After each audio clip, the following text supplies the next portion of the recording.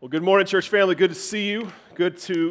Man, what an exciting day. Like, is this not exciting right here? Man, this is what we're all about. We're glad you're here, came to worship with us, but man, we are in the business of leading people to Christ, and we want people to come to know how great God is. And so we're praying this is not the last baptism we have this year. We pray this becomes a weekly ritual thing for us every single week. And so, man, I'm excited. Got to calm myself down right now. Catch my breath because I'm out of shape. Maybe I should exercise a little more than I do, but that's not what we're about today. Hey, we are continuing our vision series right now called, what is our vision? Oh yeah, the three-part vision is developing faithful followers, reaching our community, and multiplying the church. And a couple of weeks ago, we talked about what developing faithful followers were. And if you can refer back a little bit and remember, it was this image of sitting under just Jesus Christ, letting him just fill you up. And there's an aspect of our life where this should look like what following Christ looks like in our life.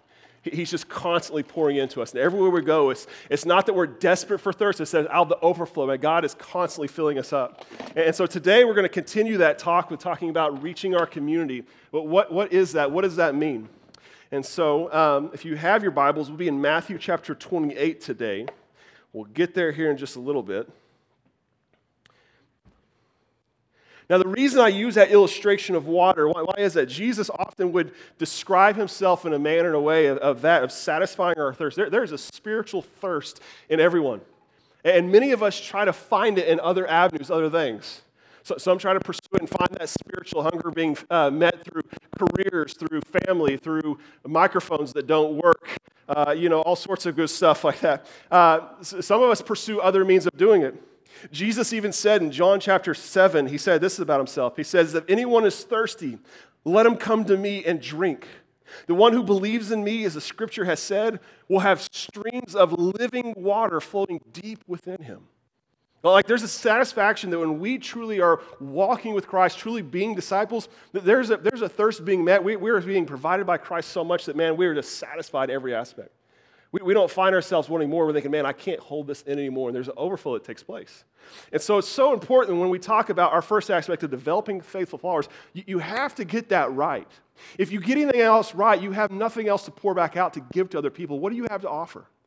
And so if there's any part of our vision to get, it's that first part. It's how to develop as faithful followers. But we can't stop there because Christ has called us to more. Christ has not called us just to a personal relationship with him. He's called us into a community to go and spread this gospel. He's called us to do more. And so that's where the reach comes in. And that's where we'll talk about today. Let me just ask this. You don't got to raise your hand. Just kind of think about this. How many of you were introduced to your spouse? Or maybe someone you dated before, you had to be set up, if you will. For me, that was Emily and I. We started dating in high school. We were both sophomores, and it just so happened our best friends were dating, and we thought it'd be a cool idea to go on a double date, and maybe we might start dating. And so as a couple of 15-year-old kids would, we go out to eat at Shorty Smalls, go eat some food and stuff like that. I didn't really think about paying for the meal, so I brought $20, and a meal luckily cost $19.52, and I had enough for a 48-cent tip to give the waiter. So if you're that waiter, I apologize for cheaping you on the tip. It was a rookie move on my part. But that night we went back to Emily's house and we were hanging out watching the movie Unbreakable, which is just a terrible movie. It was not good at all. And later that night we went to our backyard and started playing on the trampoline because that's what you do at 15, right? We're jumping on the trampoline and hanging out. And I've told my friends, I think I want to ask her to be my girlfriend. And so I told my best friend Andrew, would you go on a scouting report to his girlfriend Laura, who's best friends with Emily, and say, would you find out if she's interested in being my girlfriend? And so Andrew went to Laura, and Laura went to Emily, and Emily went back to Laura, and Laura went back to Andrew, and Andrew goes, oh, she's interested. I said, oh, yeah, here we go. And so I'm the rest of the night trying to work up the courage to go and ask her out, and I've already got the APB. Hey, my friends have told me this is all good to go. I remember being outside playing on the trampoline, and I'm trying to cool down and chill out, and I remember going into her house, and her house is just as hot as it was outside, and I remember opening the freezer trying to get some water, and man, that freezer felt so good. I find myself I literally am laying in the freezer. And her dad walks in behind me and goes, can I help you? And I go, I'm scrambling. I look, and I find he has coffee beans in it. And I said, you like coffee? He goes, yeah. I said, cool. And I put it back in and walked out. Like, this is the worst day of my life. And so we go outside, and I tell Andrew, I said, hey, Andrew, I'm about to ask her out. Can you let Laura know that I'm about to ask her out and let Emily know? And so Andrew went and told Laura, and Laura told Emily, and Emily told Laura, and Andrew told me, said, hey, she's ready. Okay, we're good. And I said, leave us alone so I can do it. And they left. And then I'm building up the courage. I've got everything set up. It's all there. And we're going inside the house, and I'm holding the door, and we're about to go in. I'm trying to, Emily's there, and I'm like, okay, you got to ask her before we go inside because they know, like, they're going to ask if you don't do this. And Emily, to break this awkward silence tension, goes, thanks for the meal tonight. I said, it was really good. And I said the first thing that came to mind. And I said, yeah, you earned it. And she said the most appropriate thing possible. Thanks. I said, you're welcome. And I finally built up the courage. I looked at her. I said, something I've been wanting to ask you all night. Emily, would you? She goes, yes. I go, what? She goes, no, finish what you're saying. I said, no, what'd you think I was going to say? She goes, no, finish what you're saying. I go, no, tell me what you think I was going to say. She goes, finish what you're saying. I said, would you be my girlfriend? She said, yes. I said, awesome. Man, I was so smooth. And we've been dating ever since, and married now. Here's the thing. That night, man, I needed my friends to help connect all that. I needed a lot of help, believe it or not. They encouraged me. I needed that courage. Sometimes we need to be brought into relationships, don't we? I bring that into a point because that's what the second part of our vision is about, is bringing people into a relationship with Jesus Christ. And a lot of times I think we get it mixed up on what reach means. The word reach, when the elders began to process about what words, because every word had meaning in the vision. What does reach mean? It carries several definitions for it. One is this, to have an influence on or affect or impress. In other words, in a sentence, it'd be like, it has far-reaching effects.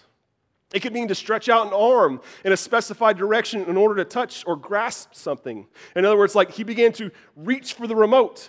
Or it can mean to intentionally seek to establish communication with someone with the aim of offering or assistance or cooperation. In other words, like he tried to reaching out to me to see if I could help. And all of those are true with what we're trying to do.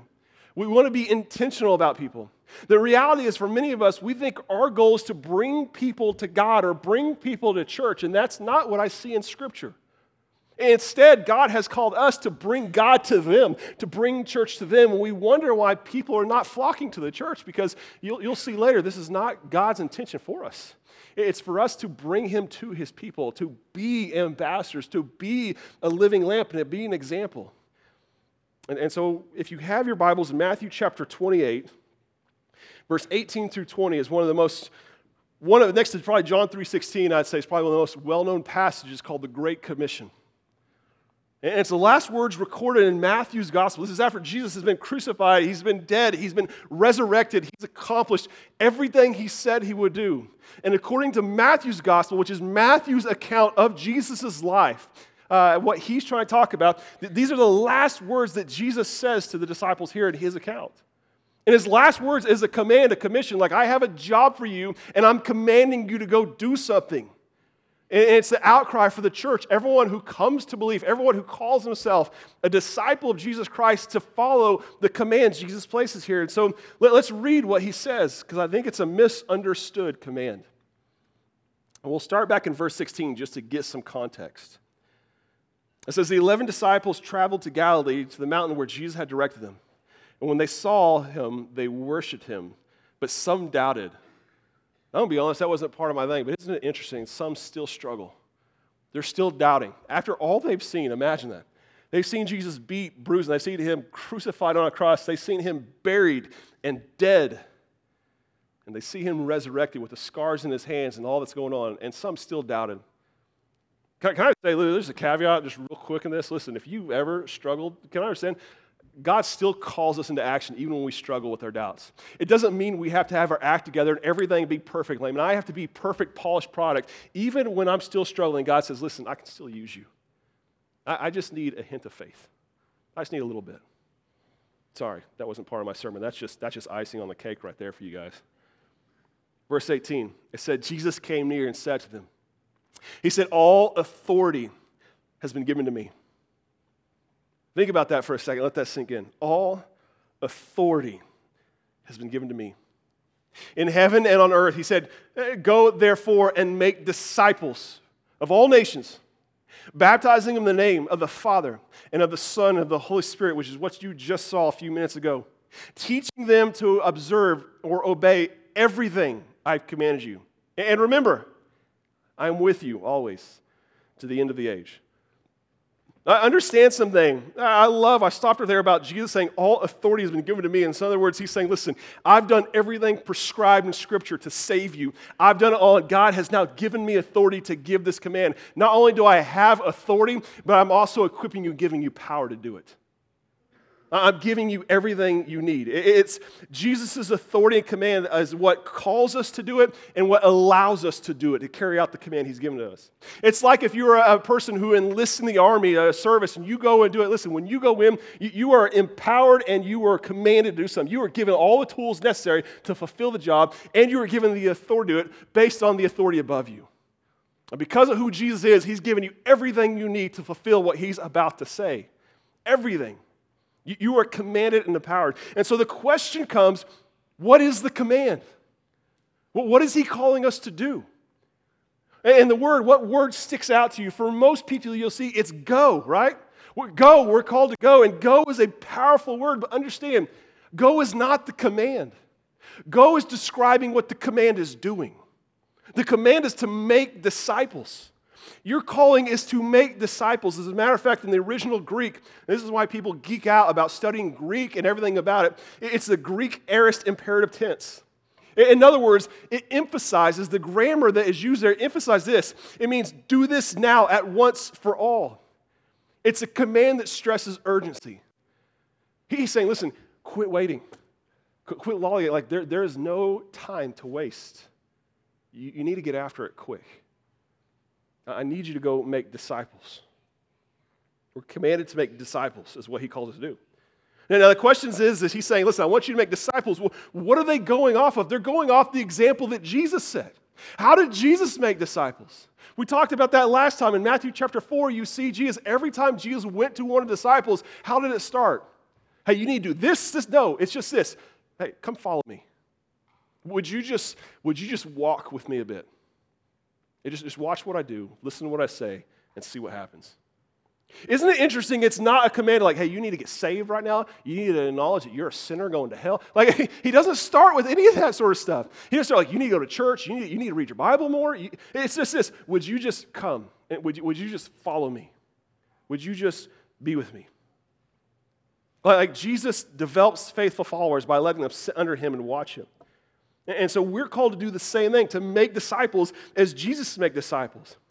And so Jesus tells us to make disciples, and the natural question for me, to be honest, when I'm reading this is, well, what exactly do I have to do? My kids are good kids, but till this day, and I think I did the same thing, they get this from me. If I come to them like, hey guys, listen, today you guys need to go upstairs and clean up the playroom, they will ask me this, well, what exactly do I have to do? Now there's two parts, I think, to that question. One part is they don't want to let me down because they want to do exactly what I've asked. And sometimes probably it's like me. It's like, well, what's the bare minimum I have to do to get by, right? Let's just be honest. Like, they learned that from Daddy right there. They ask, like, what do I have to clean? Like, what exactly do I have to clean? And so I will come and go, okay, well, here's what I want you to do. I want you to get up. I want you to go upstairs. I want you to pick up every toy, and I want you to put it where it's supposed to. And then once it's done, you come back downstairs, and we're done. Like, that's what it is. That's what I want you to do. Can we do it? Jesus, I love, does the same thing with us right here. He uses three words used to describe what making disciples entails. There are three imperatives that describe the command. And they're ones you're probably familiar with. It's go, it's baptize, and it's teach. I want you to make disciples, but this is what it's going to look like. There's going to be involved going. There's going to involve baptizing, and there's going to involve teaching. And if you're not doing that, you're not fulfilling the command I've given you. It'd be like my kids saying, what exactly do I do? I need you to go upstairs. I need you to pick everything up. I need you to put it up. I need you to come back down. And my kids come and go, Dad, we got the going up and we got the coming down part. We missed the middle section right there. I'd say, you went on a walk, okay? That's what you did. Reality is we have a command to do. So what does it look like to do this? What does reaching to us look like? What does making disciples according to the command look like? Well, the first one, look what he says. He says, go. It's the one everyone notice. Go is active, intentional engagement. In other words, he's saying, listen, I need you to go to people and go and tell them. Too often we sit here and say, well, man, if they're hungry, they'll come to me. They'll see. They'll come to me. No, he's calling us to go to them. It's about introducing people to the love of Christ. It's bringing God to people, not expecting people to come to God. There is a big difference in your approach to your mindset. It bothers me, I'm going to be honest, when people come to me and say, listen, I don't know any lost people. I don't know anyone who's not saved. And I'd say, then you need to broaden your circle a little bit because there's no way you can fulfill the command and not do it. It's like an enlisted soldier that has all the training, all the requirements, says, listen, I'm sorry, I'm not on the front lines. Then you're not fulfilling the requirement of what we have for you. At some point, you have to surround yourself with people who don't know the gospel so that they can hear the gospel so that something can take place. The reality is we often don't do that. And so we have a command to go. Now, some people get caught up on that word go because some people think it means as you go or it's a command to go. The Greek is kind of confusing. In some ways, some people say the go is an imperative that says, listen, no, you are expected to get up and go, be intentional about it. Others are saying, believe it's saying this, as you go about your daily lives, regardless, the command is this, if you are not going and you are not surrounding yourself in some way, shape, or form with people who need to hear the gospel, you're not going to the right places. And when we surround ourselves with Christian people only, listen, as much as we need that community, you are called to be enlisted in the work of God. And so it calls to go. It's not just to go, but it's to baptize. He says, I want you to go and baptize them in the name of the Father, Son, and the Holy Spirit. I think he talks about that because he's like, I want you to be baptized in the entirety of Christ. Now notice he doesn't say saved, he says baptized. Baptism helps establish their faith. Understand this, what Addison just did right here did not save her. This is not salvation right here. This is a symbol of salvation. You see, there's nothing about this water that saves you. I just filled it up from the back by the toilet. No, I'm just kidding. It wasn't from the toilet. But I filled it up in the back there. Sorry, Addison. Didn't mean to make you scared. I filled it up in the back there. There's nothing special about this water, but what it symbolizes is special. You see, it makes our faith public. People can get saved, but sometimes we don't want to take the next step because, I don't want to do that. And there's an aspect that we need to connect our faith to the public. Say, listen, I need everyone to know and connect it back to the church. And so when he talks about baptizing, it's not just saving them, it's helping to begin publicize, identifying their faith in Christ. It connects people to church and to live out their faith. When I talk to kids, I equate it to a wedding ring. A wedding ring doesn't make you married. A wedding ring symbolizes my marriage. I wear it, why? So that when people see it and go, listen, Eric belongs to someone. It shows that I'm not ashamed and I'm not going to do it. I say that, and I'm not wearing my wedding ring today, so please don't judge. I was working outside a lot yesterday. As I drive in the car coming here, I'm like, this is going to really kill my illustration right here. But it's the point of the matter. Listen, and I say the same thing, because I'm not wearing it doesn't mean I'm not married. But it's a symbol.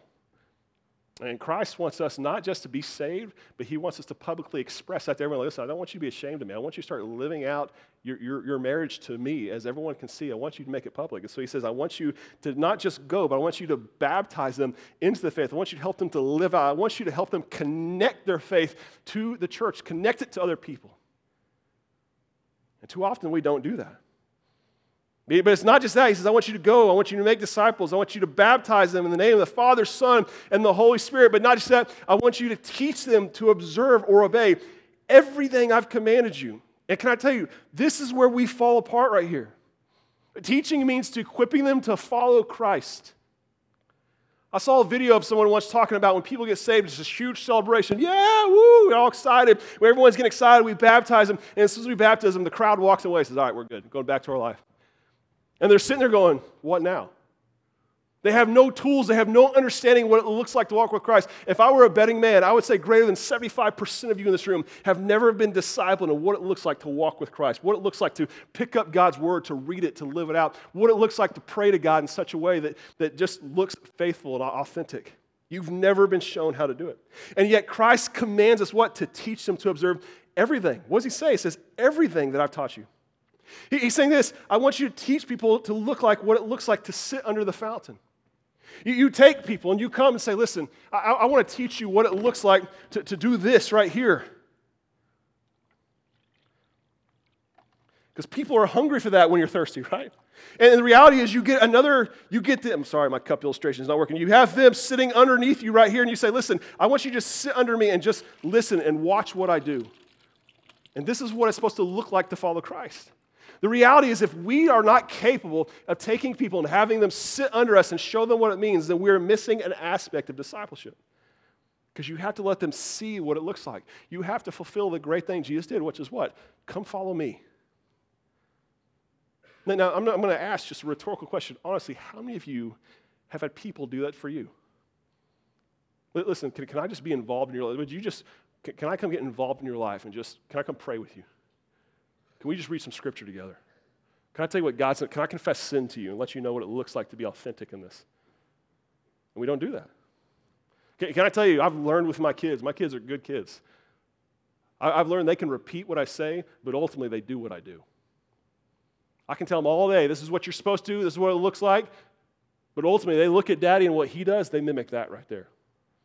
And the reality is people do the same for us. They don't want to hear us just preach at them, tell them what you need to do. They need to see it in our lives, lived out, authenticated, and say, that's what it looks like. I can hear it, I can smell it, but until I see it with my own eyes, until I do it with you, I'm never going to understand what this means to follow Christ. And we wonder why there's so many babes in Christ that just don't walk around because they've never been taught what it looks like to walk with him, to bring him with them in everyday life, and we struggle. And so you see this going, you see this baptizing, you see this teaching, this is part of our reaching. This is what we're called to do. Go make other faithful followers of Christ. Go reach other people to do this. But the question comes, well, who do we reach? Because a lot of people take this to be global missions. This is our call to take it to the whole world. And don't miss, he says that, doesn't he?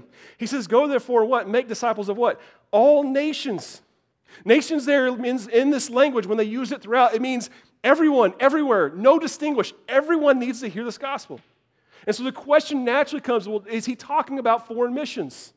Is that what he's talking about? Because most people use this for foreign mission trips. And I'd say this, yes and no.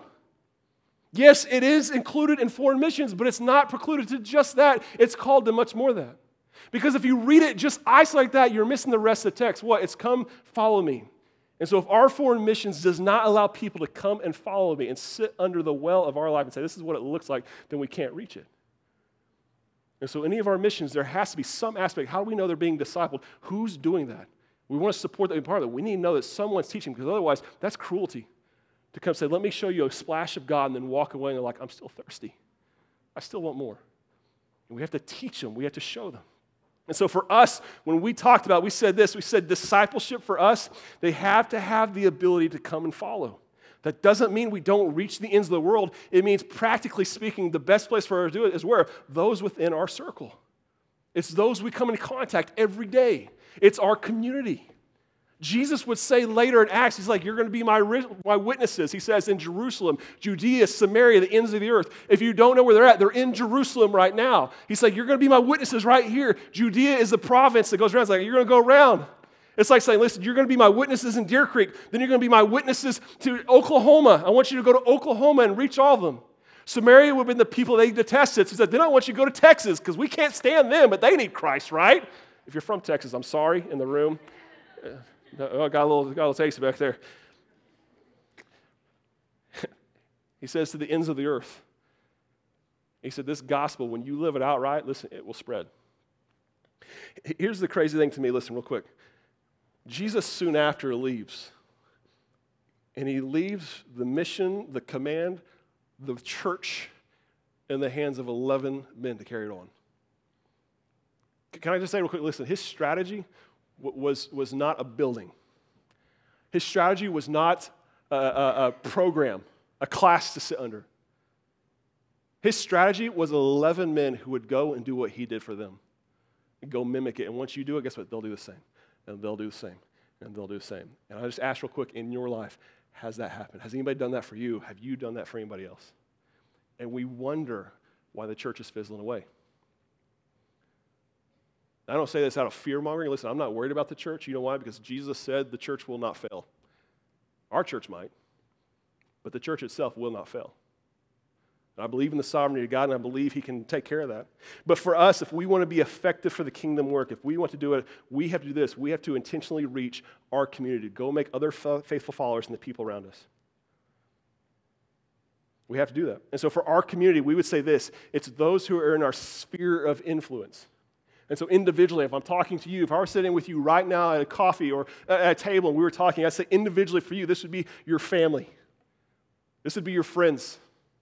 This would be your coworkers, this would be your neighbors, this would be your clubs, your teams, whatever circles that you run into a regular pattern that you have the ability to say, come follow me, come, let's be a part of my life. That's who your community is that you need to start reaching, be intentional with. For us as a church body, as us together, I would say this, our calling to reach our community is disengaged church members. People who are falling say, listen, we need to train you and teach you. We would say it's to Coffee Creek neighbors, the people right across the street. Do they even know our church exists, or do they pray that our church shuts down so we wouldn't be such a nuisance to them? It's our Deer Creek schools. We are in a prime location. How we can miss not reaching the people right next to us and drive 25 miles out of the way to reach someone just misses some sense of the command to come and follow me and be a disciple, be a follower of Christ. It's our Deer Creek community. For me, I'm convicted of this very thing. Now, I'm not making excuses, but can I say this? When I stepped into ministry, in a lot of ways, I very difficultly stepped out of the mission field because you know what most of my life consists of? Being around church people. I don't have the job life. I don't have this sort of stuff. And so when Emily and I have to find ourselves being intentional. And so for me in my life, and I can't say we're doing this like in the last year, we've been very intentional about this. For us, it's our neighbor. We have a neighbor right next to us, Casey and his wife. We've been starting reaching them, started talking to them about our faith. We've been starting engaging them. How can we drive here and tell you about Christ and not talk to the people that live literally right next door to us? Every Wednesday night, I play basketball after youth, if I'm able and stuff, late at night. There's a group of guys that don't go to church anywhere, and I go and play basketball with the sole intention of just reaching them. I've been playing for the past 6 years. And occasionally afterwards, they invite me to Buffalo Wild Wings with them, and we sit, and can I tell you something? I don't press my faith. I just live my faith in front of them. I just talk when they ask, and we've had literally 2-hour discussions over a dinner table from 11 to 1 a.m. at Buffalo Wild Wings while they're asking about Jesus Christ. What do you believe about this? I'm telling you this, not to applaud myself, I'm telling you this, that people are thirsty. Their cup is empty, and they're saying, man, I want to know, but they're not getting it. They're not seeing what we're seeing. Why? Because we're not fulfilling the great command. We're saying, come to me, rather than us go and do. Jesus has called us to go. You all have a cup. If you can do me a favor and grab that at this point. If you use it for coffee, it's all right. I won't call you out in the middle of church service right now.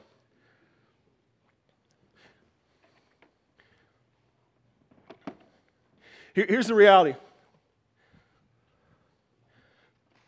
I told you a couple weeks ago, this is what developing looks like. It means coming to a point like, we pretend like this is church on Sunday. We come to church on Sunday and we say, man, I need some good worship. I need some good feelings, some good preaching. And we pray for God to fill us up. Now, ultimately, this is what it looks like, that Christ should fill us up to where it's the overflow, man. He doesn't stop. He doesn't say, you got enough. I'm going to stop with that. He continues to pour in us. The reality is many of us, I'm going to pour a little bit because I can't drink that much. The reality is he does this. So we come to church and we get some, we're like, okay, I'm done with Sunday. Time to go about my week. And we have people in the community just like you sitting there with empty cups saying, man, I have. And we walk around and go, okay. What's up, guys? You guys doing good? Keep walking. Monday, Tuesday, Wednesday, man, this is hump day right here. My cup's about empty. We keep coming. We find ourselves Thursday, Friday, Saturday. Man, I'm dying of thirst. Woo, thank goodness for church. I got to get back up here and fill up again. God, give me a little more. And we go and repeat the cycle over and over and over again. And the reality is this, listen, even though Christ comes and fills my cup, when I walk around, what do people see?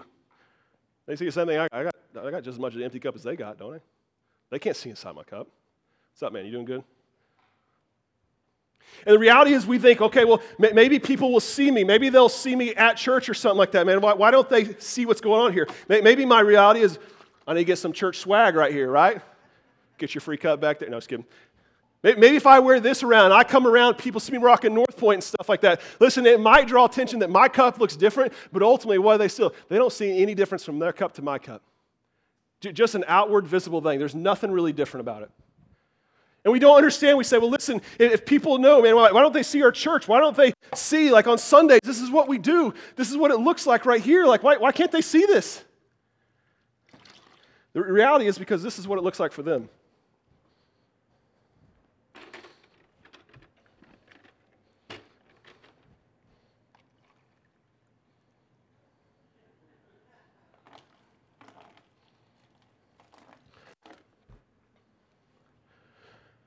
Come Monday, Tuesday, guess what? I look no different, do I? They don't see behind our church walls. They don't see what's going on. We think, man, because I got church, because I walk with a cup with some water, and maybe they might come to understand the goodness of Christ. Maybe they come to understand. The reality is that's not what church was meant to be. Church was meant to be edifying, encouraging. The reality is when we walk with Christ, we have this with us. And as I develop as faithful followers, guess what? I'm walking by people. Hey, what's up, man? You doing good? Hey, man, you doing good? You doing good? You doing good? You doing good? They were privy to it. At least all but Macy was. Listen. Here's the point I'm trying to get at. Listen. When we develop as faithful followers and we walk around, Christ begins to pour out over, and people are sitting there, and they are dying of spiritual thirst. Can I say this? The reality is this. The truth of this. Some of you be annoyed by that. Can I tell you something? The gospel is offensive. And for some people, that splash will be annoying to them. It's just the product of what it is. But the reality is there are some people who are so dying for thirst. And when you walk by and you begin to splash the truth of who Jesus is, guess what? Suddenly they say, man, what do you got? I want what you have. I've been looking my whole life for this, and man, I tasted a little bit of just what God is pouring out over you. And suddenly when I come, and I won't come to it again, I come and I begin to connect with Coleman here, and I begin to live my life, and I'm doing this right over him. Guess what? If he's hungry and thirsty, suddenly God starts pouring into his cup. And suddenly I begin teaching him how to fill his own cup, what it looks like. Suddenly I start engaging him in the body. Listen, guess what? Suddenly it starts spreading. This is what the Great Commission looks like. It doesn't look like us coming and hiding behind church walls and say, man, I wish they would come. If they could just see what we're doing back here, it'd be sure awesome. No one wants to come to that because when we walk out, our cup looks just like theirs, and they're looking at us saying, what do you have that I don't? And the sad reality is many of us don't have anything there. We walk around with an empty cup praying that Sunday fills us back up when that was never calling of what it was supposed to be. Christ is supposed to be a part of our everyday life. Every day, I walk around, and when I walk, I pour, and when I pour, people again say, what is a sprinkle of truth? Can I tell you, when I said with those guys at Buffalo Wild Wings began to talk, I didn't press them. I said them, and they began to ask me, says, man, do you really think Jesus would ever love me? Yeah, I do. Well, why would you say that?